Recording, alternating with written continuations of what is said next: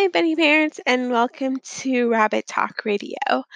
Today, I want to talk to you about purchasing your first rabbit and give you just a little bit of background about rabbits and what are some of the common breeds and, of course, the rare breeds. So, one of the first things I want to talk to you about is actually it's more of a pop quiz than a talk. So, here's a pop quiz. Did you know that there are over 60 rabbit breeds? And some of the well known breeds are considered Rex, Lionheads, Lops, and Dwarfs, while there are also rare breeds, wool breeds, and giant breeds. So, here's something that I want to stress super important before we go any further.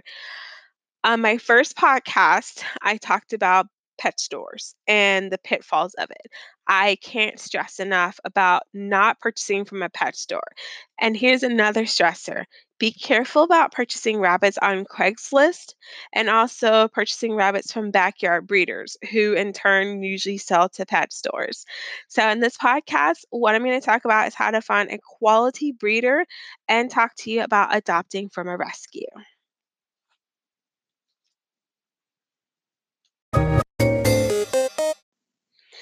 Okay, guys, there are just a couple of things I want to go over before we jump into how to locate a rescue or a breeder to purchase or adopt your bunny.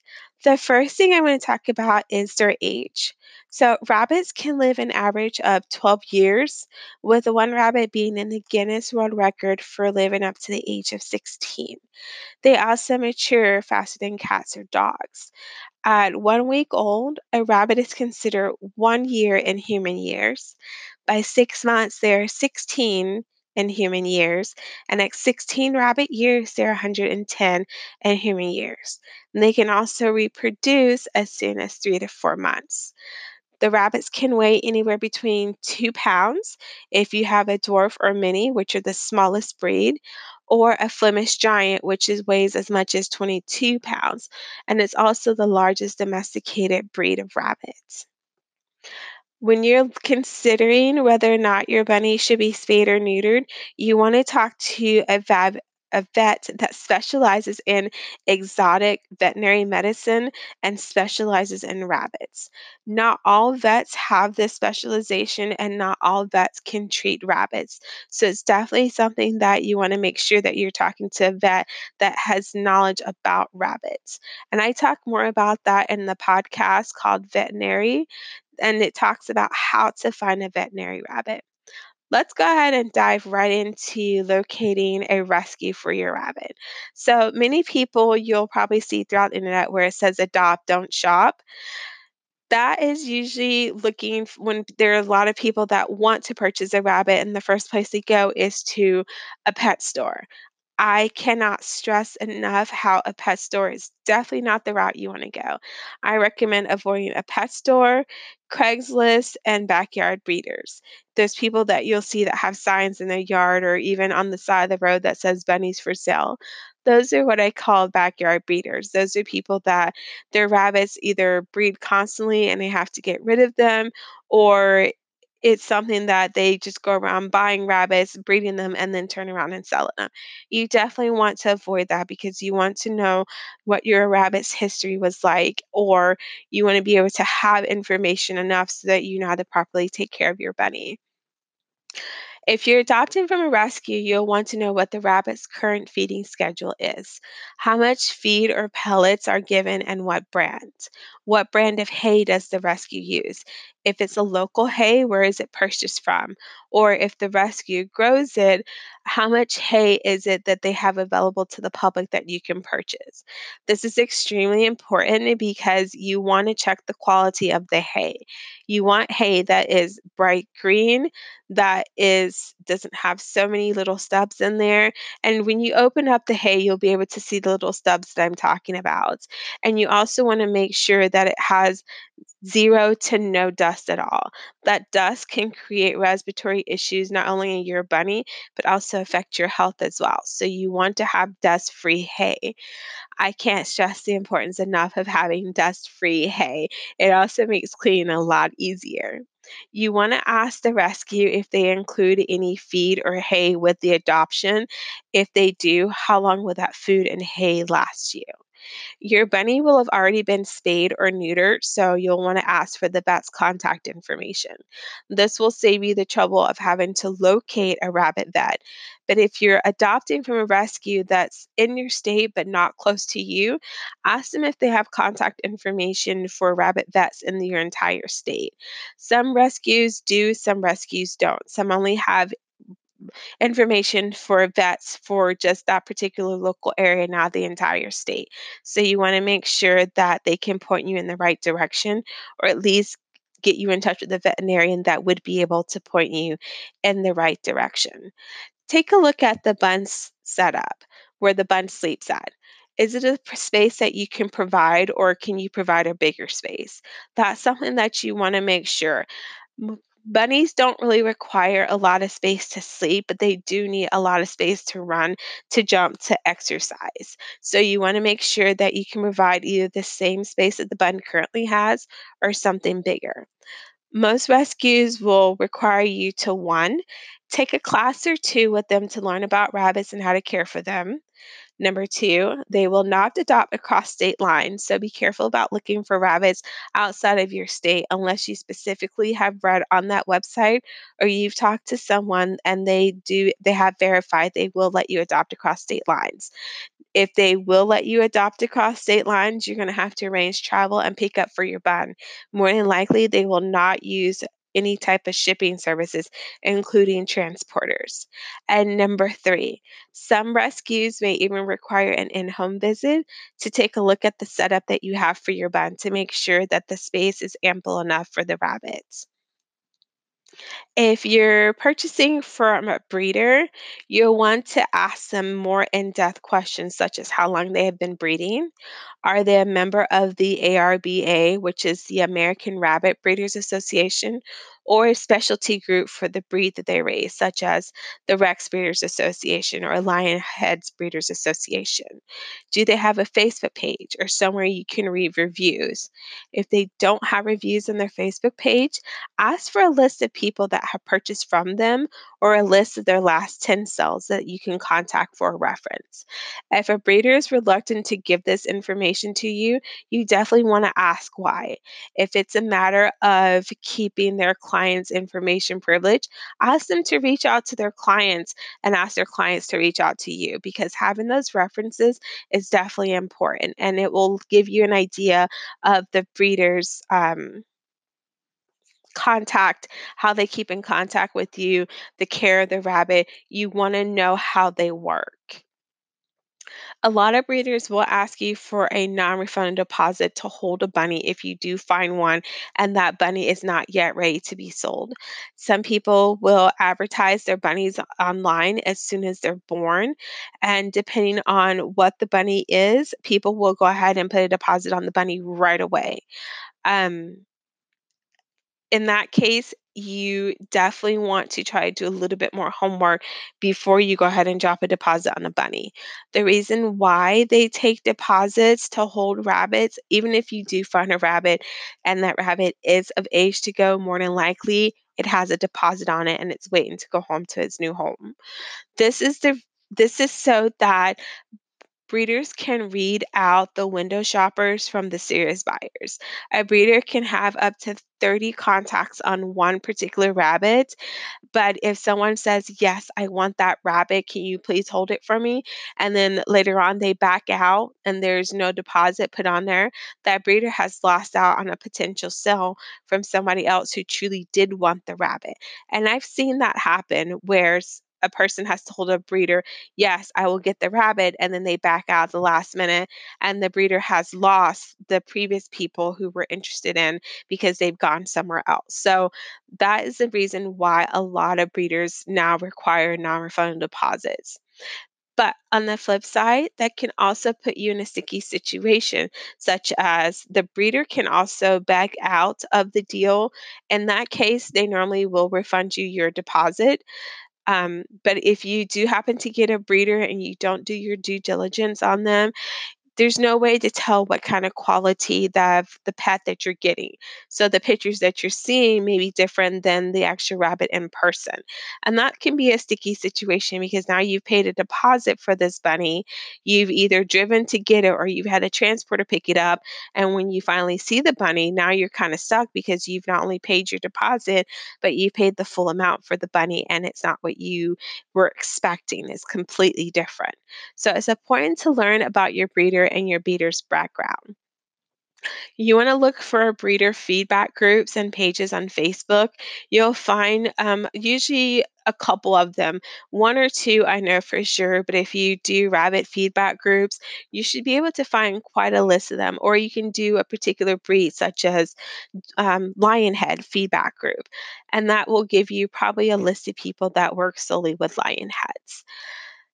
You wanna look for a breeder that is listed with the ARBA or their specialty club. If they're not listed with one or the other, or they're not listed with both, then you it's not necessarily a bad thing, but you do want to inquire if they plan to register with one or both. This will give you an idea of the seriousness of the rabbitry or if it's just a hobby farm. If it's just a hobby farm, then you want to inquire how often do they breed their rabbits? Do they breed them for a specific amount of time before they retire them? How many breeds do they do a year? What you want to look for is a breeder that doesn't breed her rabbit no more than 3 to 4 times a year. This is about a good breeding pattern for a rabbit because it doesn't overbreed the rabbit, it doesn't stress the rabbit out, and it gives enough time to make sure that any kids or babies born from that rabbit get all the nutrients that they can from the mother before it moves to a new home. Many breeders pop up overnight, as I mentioned earlier, so be sure to ask for a copy of their sales contract. If they don't have a sales contract, then consider creating one and going half on there to make sure the contract covers you both. Don't be afraid to ask them to amend their contract if they do have one to protect you, such as giving you half of your deposit back in the event something happens, such as the rabbit is not what you expected, you were given a wrong rabbit, the rabbit ends up sick and dies, or the rabbit was sick prior to you receiving it. Again, none of this shit happened as long as you're choosing a quality breeder and you're getting a quality rabbit, whether you're showing, using it for a pet, or other purposes. Now, you want to make sure that you're having good communication with your breeder. It's important that your breeder communicates with you about the health and welfare of your rabbit before, after, before, during, and after the process. It's very, very important. I've seen it happen where you pay, someone's paid a deposit and the breeder has literally stopped nearly all communication, and you kind of have to chase them down to get photos. You shouldn't have to do that. A breeder should not be chased to get information on your bunny. They should update you as much as possible on your bunny. You should, in their contract, that's something that you want to include what you expect from the breeder, what the breeder expects from you, and what should happen in the event that neither one of you can fulfill your end of the bargain. Some of the things that I recommend including in a contract or asking the breeder to amend to include is video and photos of your rabbit on a specific time frame, whether it's weekly, biweekly, or tri-weekly, until the rabbit is in your possession. If you are using a transporter to get the rabbit to you because it's in another state, say you're in Florida, the rabbit's in Alaska, and you're going to be using the transport, ask your breeder to put into your contract that they will send you a photo and a video of the rabbit the day of transport before the transporter takes possession of your rabbit. You want to stress in that contract that you have both a video and a photo. This way, you can have a complete visualization of your rabbit while your breeder's in the background explaining your rabbit's body, the shape, the disposition, the coloring, showing you the paws, the rabbit's bottom to make sure it's clean, it's not dirty, showing you the teeth to make sure they're healthy, that the eyes are clear. You want to have that video. You also want to get the photos. So in the event that something happens with transport and you see your rabbit, then the issue would be with the transporter, not the breeder. And then talking using a transport, we'll talk about that later on in the podcast and what to expect from them. A gentle reminder sometimes with your breeders is always needed, but you should never have to chase down a breeder for photos of your rabbit or to even give you updates. If you have to chase down a breeder, that should be a red flag right there that the breeder doesn't have the time to answer your questions or your concerns. At that point, I would move on. If you have to even chase down a breeder or wait 3 or 4 days for a response to even inquire about a rabbit, I would definitely look for another breeder. That's not something that you want to have to deal with. You want to make sure that you have a good rapport with the breeder because if something happens later on and you're reaching out to the breeder for assistance, you want to know that they're going to respond to you within a fashionable time frame within 24 to 48 hours minimum, so that you can have that understanding of what to do in the case. Make sure you understand their return policy if one is available.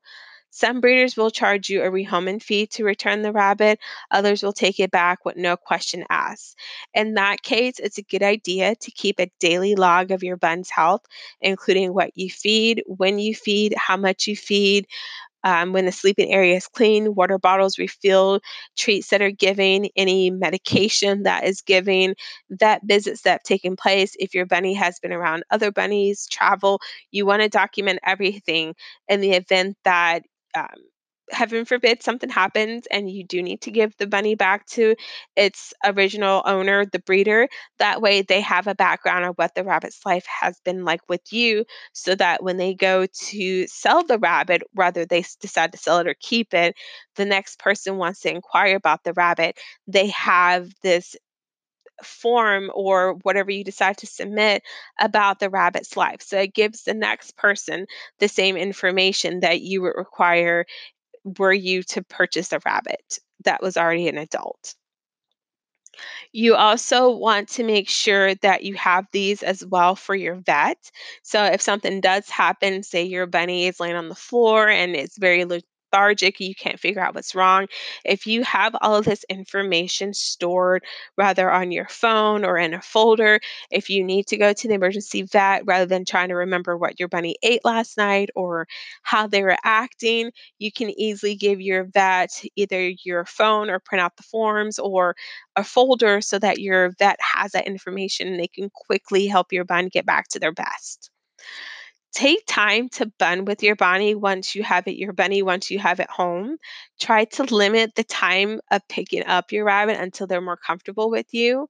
Some key things I can recommend is laying on the floor near them, but not necessarily touching them. Let them come to you. Don't worry about petting the rabbit or looking to see where it is.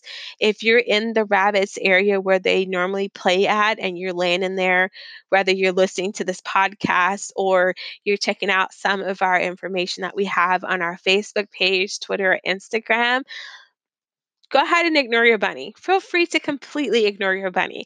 Your bunny is taking this time to learn your smell.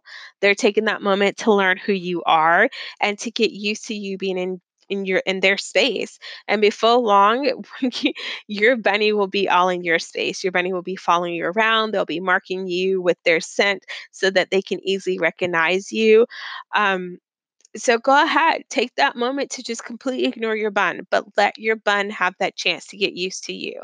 So whatever you do, try to refrain from petting them or picking them up constantly, but definitely do talk to your bunny. Asking questions. What are you doing back there? Are you sniffing my legs? Did you find what you're looking for? Go ahead. Talk to your bunny. Let them hear your voice and get used to it. And this will make the transition and the bonding time a much better experience for both you and your bunny. Don't forget, if you have any bunny questions, be sure to submit it to us by email at hello@rabbittalkradio.com on our Facebook page or via Twitter at Rabbit Talk Radio. You can also contact us on our Facebook page or Twitter if you have any other things than questions, if you have concerns, or if you find something inaccurate with our broadcast. Remember to like and share us on Facebook and follow us on Instagram and Twitter. Until next time, guys, keep hopping. Hey, guys, I want to throw in there real quick about the transporters. So I want to go ahead and add this onto the podcast since I did mention in the earlier podcast that the earlier segment that I would go ahead and touch on transporters. So, just like you, when you're looking for a breeder, you want to do the same for a transporter. There are many bunny transporters on Facebook that you can find to transport your bunny from one state to another. One thing to keep in mind is that bunny transporters will only be on the highway. So if they happen to be in your area, they will more than likely stop at a gas station or rest stop, someplace that's right off the highway. This is a convenience for not only them, but for other bunny parents that are waiting for their bunnies. Transporters usually ask that you are there about 15 to 10 minutes, 10 to 15 minutes before they arrive. This is to ensure that they can go ahead, check their paperwork, check your bunny, let you inspect your bunny to make sure everything is how it should be before you take possession of your bunny. Because if there's an issue, then that's the time to kind of go through and make sure everything's okay, not later on when the transporter is trying to drive and they have other bunnies that they're trying to care for. So that's the time you want to do it, or wait until the transporter is back. Understand that transporters don't just transport from one state to another. Transporters are going to be transporting long distance states. So if you're in Florida, you're buying a bunny from Oklahoma, you want to understand that that's going to be quite a bit of drive. So if you're trying to contact your transporter throughout their driving, know that they may not get back to you in 24 to 48 hours. It can be close to 72 hours before they get back to you. They're picking up bunnies, they're dropping off bunnies, they're driving, they're stopping at rest areas, taking care of bunnies, they're staying overnights in hotels. So this is a service that they provide. So when you're talking to a transporter, you want to be calm and courteous, even if you're upset or irate because you haven't been able to reach them. You want to try to be calm and courteous and realize some of these people are doing this by themselves. They don't have extra help. They're running their business on their own, doing everything on their own. So be patient with your transporter. Get a sales contract beforehand. Learn how your transporter works. Learn how many stops that they plan to make. Um, Transporters normally put out that information prior to a run because they will not stop in a particular city if or a particular area if they don't have many stops there to make. They will probably go someplace further out. And then it's up to your breeder to meet the transporter where they are. So make sure that you're when you're contacting a transporter that it's a three-way conversation and you're including your breeder. It's very, very, very, very important. It's imperative that that is a three-way conversation between your breeder and your transporter and yourself. You want to make a contract or you want to get a contract that includes the three of you, and then you want a contract that it just includes you and the transporter, and then you and the breeder, because you want to make sure that everyone is covered and everyone understands what is expected of each person. Transporters do charge per rabbit, so that's something you want to make sure that you understand if you're purchasing multiple rabbits. They may offer a discount for multiple rabbits, but they may not. It's always a good idea to ask, but don't expect it to actually happen. Another way that you can pick up your bunny is by going to rabbit shows if your breeder is going to be at a rabbit shows. Many well-known quality breeders are always at a rabbit show so that you can pick up your rabbit from there. Sometimes they even sell rabbits while they're at the rabbit show. So that's a good thing to ask a breeder if they're going to be at a rabbit show. If so, would they be willing to bring your rabbit to that show and you can just pick it up from the show rather than using a breeder? But again, I can't stress enough about treating a transporter the same as you would treat a breeder. You want to ask them the questions, but your questions are going to differ and vary. Um, I've personally have never used a transporter, so I don't exactly have a set questions that I would be able to give you. But if you are on our Facebook page, make sure that you check out the page for a list of those questions that are pop up. There will be a PDF to go with this podcast to help you ask questions to a breeder, a rescue, and a transporter whenever you're getting ready to purchase your first rabbit. So again, until the next podcast, guys, keep hopping.